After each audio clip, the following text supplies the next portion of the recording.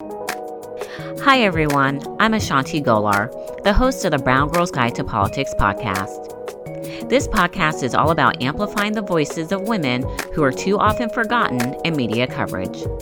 To listen to more episodes of this podcast, search for the Brown Girls Guide to Politics on Apple Podcasts, Spotify, or anywhere else you listen to podcasts. You can also find us on our website at thebgguide.com. This episode was produced as part of a 3-part series in honor of Native American Heritage Month and is featured here by Native Voice One, the Native American Radio Network. This episode, we will hear from Minnesota Lieutenant Governor Peggy Flanagan and Tashia Arnold with the Center for Native American Youth. Lieutenant Governor Flanagan is currently the only Native woman serving in statewide elected office. She got her start at the local level in the Minnesota State House, where she championed women and people of color. As Lieutenant Governor, she has continued her focus on ensuring that Minnesota's underserved populations are not left behind. Lieutenant Governor, thank you so much for joining us today. How are you? I'm doing really well. Thanks so much for having me. Wonderful. So I do want to dive right in. You served your career in the State House and then you ran for statewide office. I was one of those many people that watched your race in awe and just amazement at how fabulous you are. But when we look at the numbers, there are 91 women serving in statewide office across the U.S., and you're currently the only Native woman serving out of those 91. What are some of the barriers that you think we need to break to see more Native women in elected office? Well, I think one of the things that I want to emphasize is that Native women have been leading since time immemorial. Amen. And so Native women and Native Americans as a whole are far too underrepresented in local, state, and federal governments. But I think as we see the success of Congressman Sharice Davids, Congresswoman Deb Haaland, as well as more and more Native women who are running for office in historic numbers in this past election, and I think that's not a one-off. It's a trend into the future. I think mainstream society is just catching up to what we've always known, that our women are leaders, and we absolutely want to be at the table to make decisions that affect our own communities. And we know that when we have women represent at the table, things are different. And we see that under your administration in Minnesota. One of the things that I just saw is that the state held a 2-day government-to-government tribal relations training with all of your state agencies and the governor's office. And you commented, our administration has committed to strengthening relationships with all 11 tribal nations and our urban Indian communities in Minnesota. And I think this is a really good example on how states can forge better relationships with tribal nations. So what are some of the key lessons that came out of that training that you think other states can be utilizing?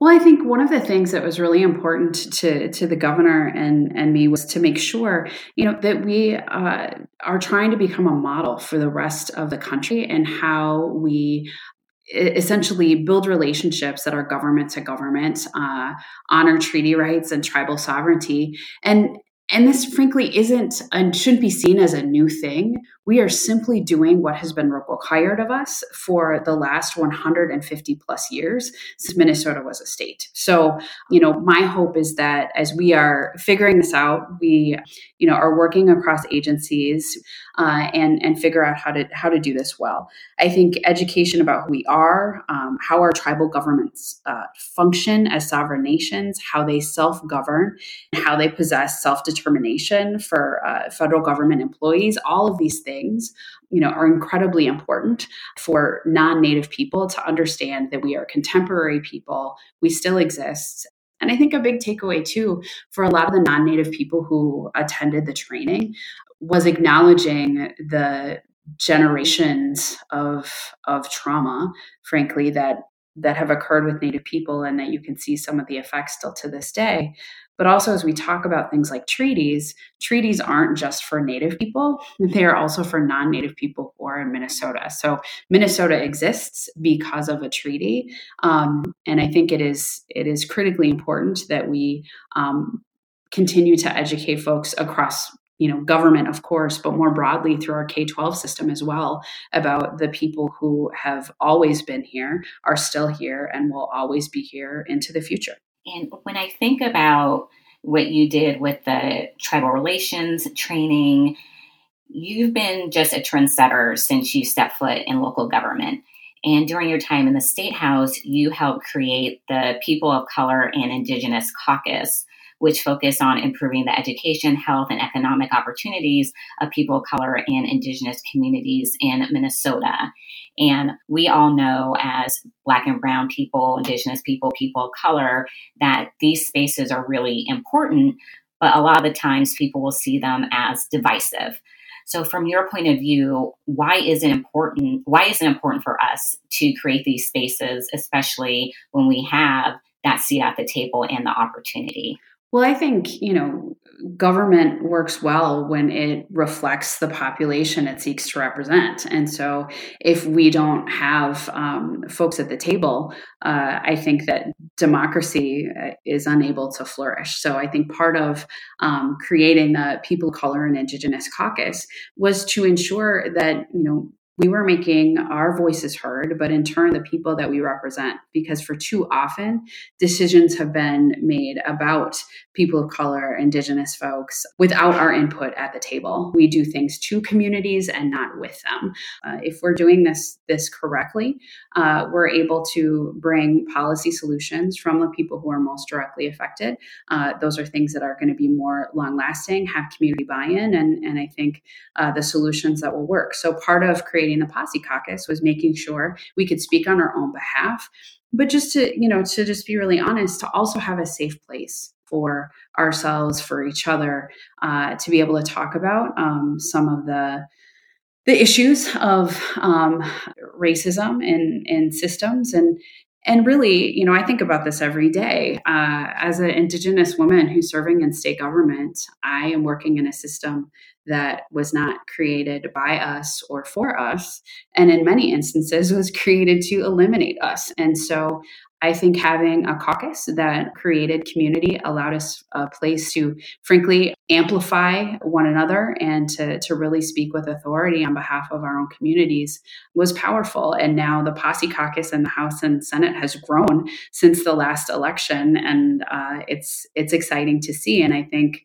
it then allows more folks from communities of color to say, there's a place and a space for me there. I'm going to step up and run for office. I really love what you said about us being in the system, because a question I get from people all the time is, well, what challenges do you have on a daily basis doing work in politics? And I remind them, I wake up every day and I play in a system that never prepared or never thought that I would be a participant. Mm-hmm. We're constantly navigating things every single day, which segues me to my next question is, I saw a great picture of you with Congresswoman Deb Haaland and Sharice Davids, a beautiful picture. We know all three of you broke barriers in 2018.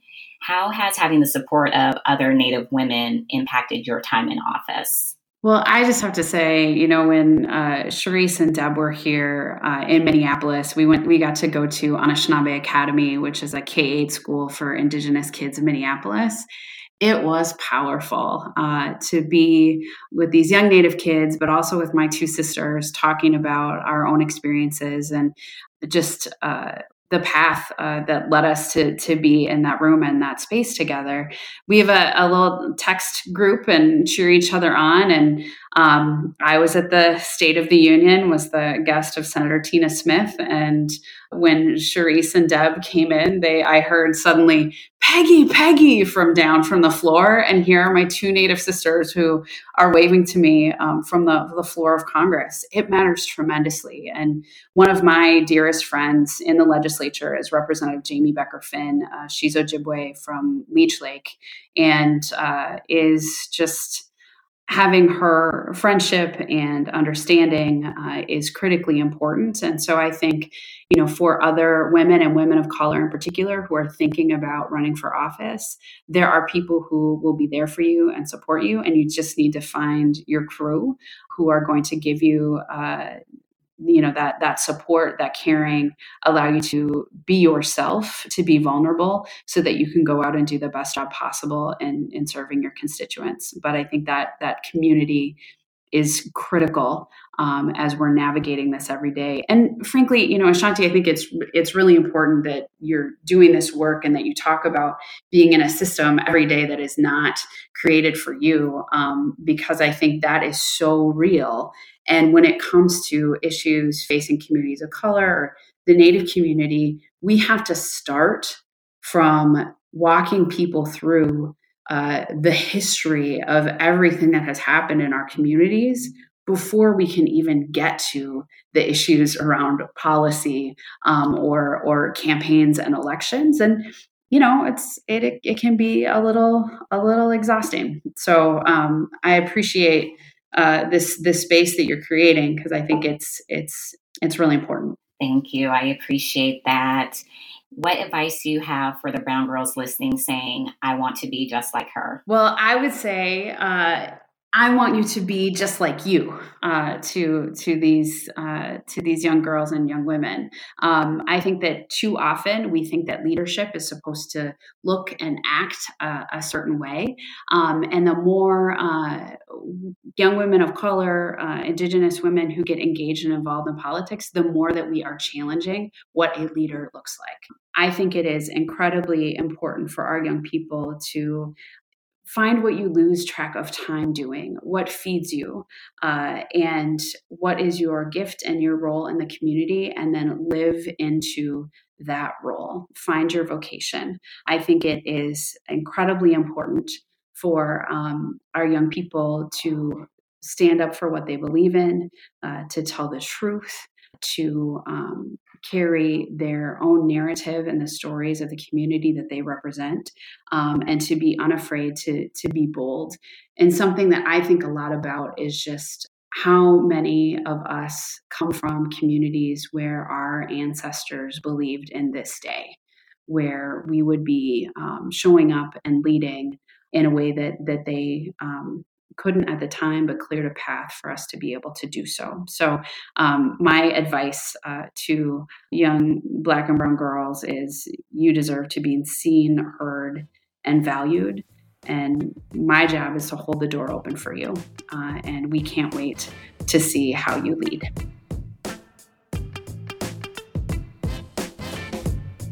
Tired of listening to our depressing news while the country falls apart around us and you feel like there's nothing you can do to help? Then How We Win is your new can't miss no matter what podcast from the grassroots organization Swing Left. Our country is seeing an unprecedented wave of activism on the left. People are waking up and stepping up to get involved. And in 2018, we elected a blue wave of Democrats to the House of Representatives. But that was just the beginning. Swing Left, How We Win reports from the front lines the riveting run-up to November 2020 and how together we'll flip the Senate, fight back gerrymandering, and yes, evict Trump. Every Wednesday on How We Win, co-hosts Steve Pearson and Mariah Craven talk to guests including Senator Chris Murphy, Cecile Richards, actress Kathryn Hahn, Representative Karen Bass, and the founding members of March for Our Lives. Each episode gives you the tools you need to make the biggest impact on these crucial elections, no matter where you live. The best antidote for anxiety is action. Get your weekly dose of hope. Subscribe now to Swing Left, How We Win on Apple, Spotify, wherever you get your pods, or at swingleft.org/podcast.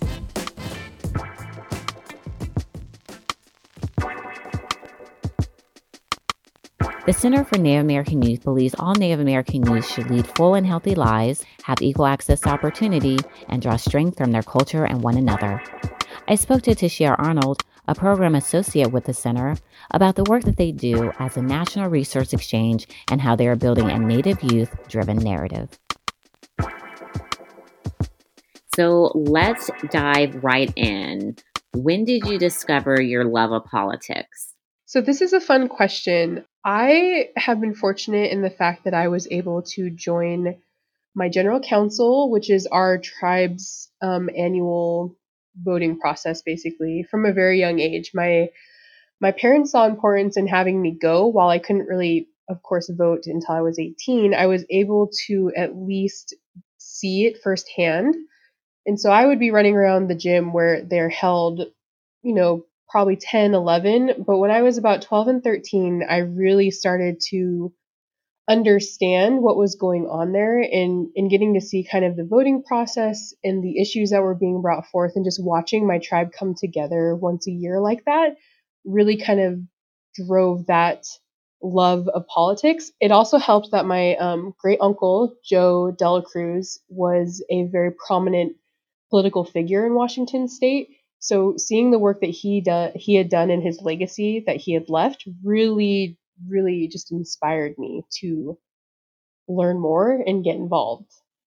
Oh, I love hearing that when the parents bring the babies along and then the babies get involved and start to really care about the issues. So once you became actively involved as someone who started at a young age, how did you pay it forward? What were some of the ways in which you advocated for young people and women through your involvement in the tribe? A big part of this, I think, was just by participating and being present. It is an ongoing issue that I see every year at General Council that a lot of younger people don't often attend. So we're able to vote in the Quinault tribe at the age of 18. You can go to General Council as long as you're an enrolled member prior to that. But a lot of people, I don't think, see the value in it. So I think for me, it's just by participating and showing that you don't have to exactly know everything that's going on, but just by being present and being there is really important. I've also tried through my work to reach out to people from the tribe and kind of see how I can help them get more involved. A lot of it is just being a role model, I think. That's awesome. So you grew up in Washington State, which does have a substantial indigenous population. What do you think many people get wrong when it comes to Native political involvement? Oh, this is a great question, and I'm so happy you're asking this. The biggest misconception, I believe, and this has actually been proven a little bit by a group called Illuminative, is actually that Native people don't understand politics, that we have no idea how to govern ourselves, and that we just don't know anything. And being from the Pacific Northwest and growing up in a state where there is a very large Native population, that is not the case. And I think a lot of confusion also stems from the fact that people don't really understand what a sovereign nation is and how we kind of function in the big overarching government. And so for us, we are a sovereign nation, so we are able to govern ourselves. We create our own laws, our own rules, our own policies, but we also then interact with the county, the state, federal. So we interact with all of those groups, but we get to govern ourselves. And I think there's just a lot of confusion and misconceptions really surrounding what that means. And it is kind of a joke amongst natives that we are born politicians because we have to be aware and we have to know what goes on in order to kind of just exist and thrive in our communities. That's powerful. You mentioned the work that you do. You currently work at the Center for Native American Youth, which is part of the Aspen Institute. How did you get connected to them? And tell us a little bit about the work that you do. Yeah, so this is actually kind of a funny story. My husband, my family, and I, we moved to Washington, D.C. about 4 years ago. And prior to that, I kind of was just a stay-at-home mom, and I really didn't have a lot of direction just yet. And I found this program at Clemson University, the Youth Development Leadership Program, and getting involved in that and getting enrolled and being accepted really kind of pushed me into the next phase of my career. And one of the first assignments we had was to go out and find an organization that we thought was cool, basically, and interview someone from there. And so I got my first job with CNAY by interviewing one of the previous employees, and she encouraged me to apply for the internship, and I have been here ever since, which is kind of hilarious and amazing. And I have grown, and it's been so just so much fun to kind of see where I started as a communications intern to now I'm a program associate here. And my main job now is I help to manage and run the Generation Indigenous Network, which was an initiative started by Obama in 2014, actually, meant to provide a platform for Native youth to elevate their voices, share their stories, and provide them opportunities and resources. And that is currently we have over 2,300 people in that network, and we're looking for ways to expand and do better engagement and outreach. We're just trying to evolve and keep it alive and make sure that people know about it and that they're involved. They know that they can get involved and they can always reach out to me. And I get to listen and take their stories and share them with the nation, which it's one of my favorite parts of what I do. That's great. And something I want to talk about a little bit more is you said you started as an intern and then you became an associate.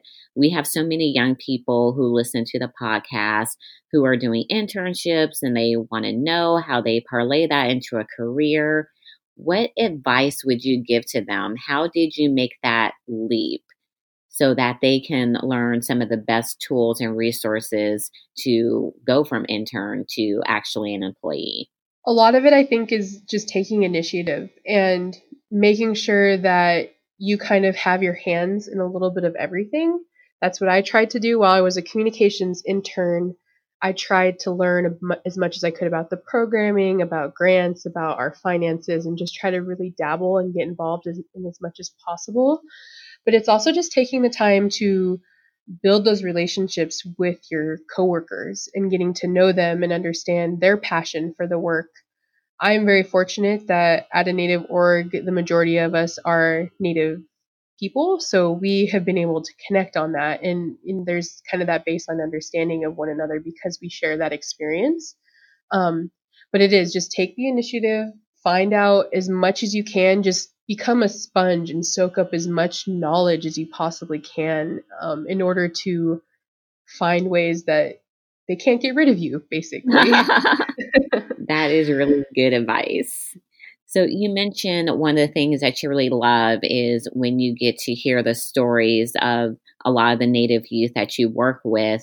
What are some of the best stories that you have heard that have inspired you that you think will inspire the BGG listeners? Oh my gosh, there are so many amazing stories that I get to hear. I think some of the ones that stand out to me are the ones.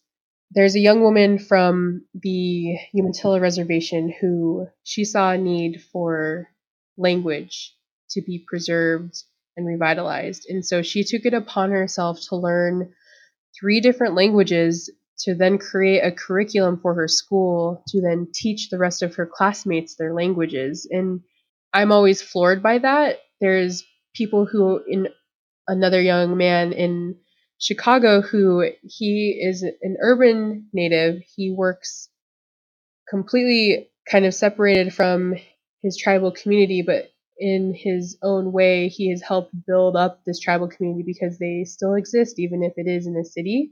And his youth council, they were recognized as the best youth council of the year. And the work he's doing to make sure that there's land recognition, land acknowledgement, and to keep his people and urban natives in the forefront of what is going on in Chicago, like it's just so inspiring to watch them. Like there's so many different issues and area topics that come in through our programs and we see, and I think just seeing that the passion that Native youth have for the work that they're doing really is what inspires me.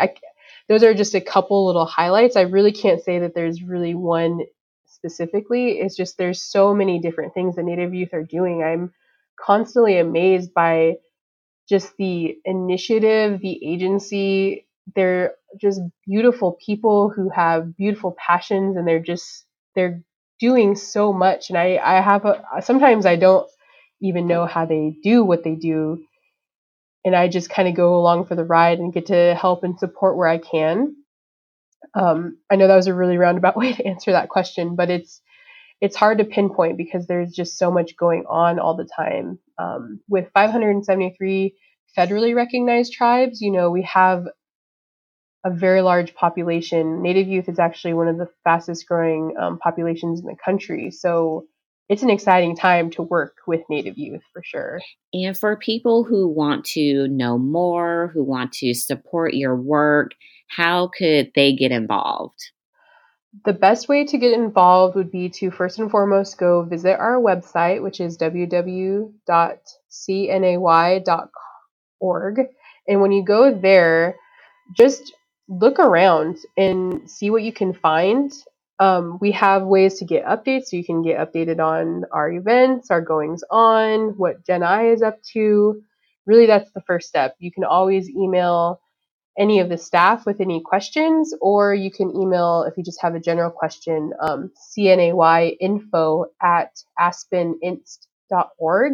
Those are the best ways to first get involved, is you kind of have to ask us questions and we figure out ways to either kind of match you up with a Native youth who's also interested in whatever area of expertise you're looking for.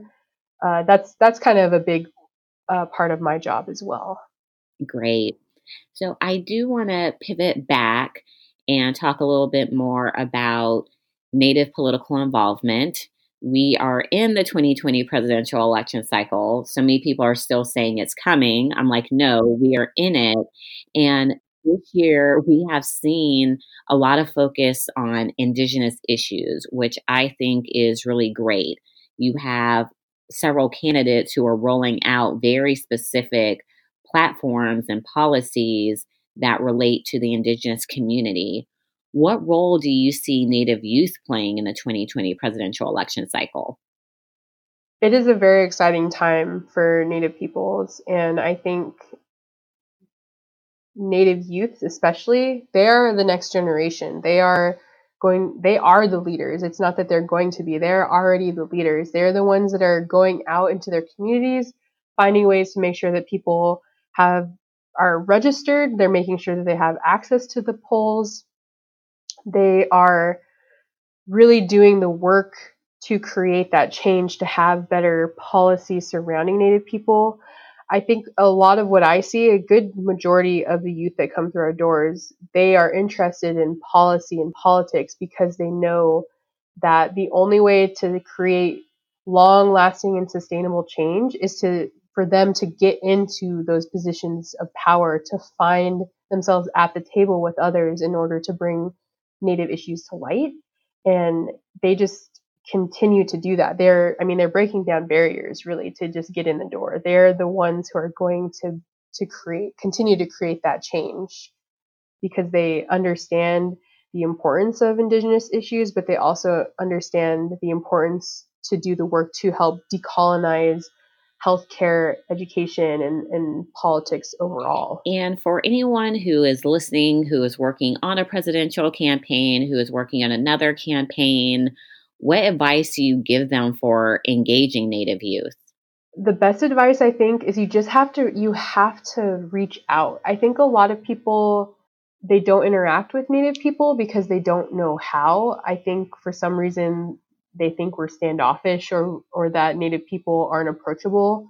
But we are so ready to share our stories and our experiences because we know it is only going to help shed light on what goes on in Indian country. I think the first step you can take is to just reach out.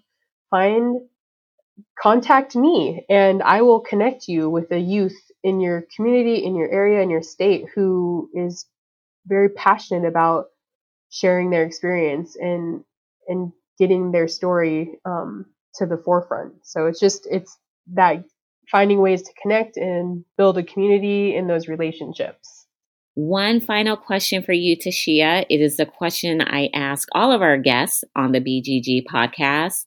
What advice do you have for the brown girls listening who are saying, I want to be just like her? To love yourself for who you are, because it's okay to be human. You're going to make mistakes. It's okay to not know exactly where you're going or what you want to do. And it's okay to find ways to do things in untraditional ways. Find the best way that works for you and just be true to yourself. I hope you enjoyed this episode, Brown Girls. Stay tuned for next week, where we will continue to highlight amazing women for Native American Heritage Month.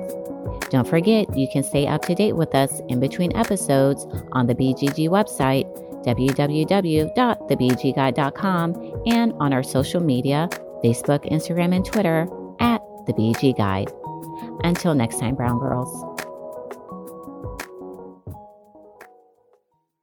Native Voice One, the Native American Radio Network.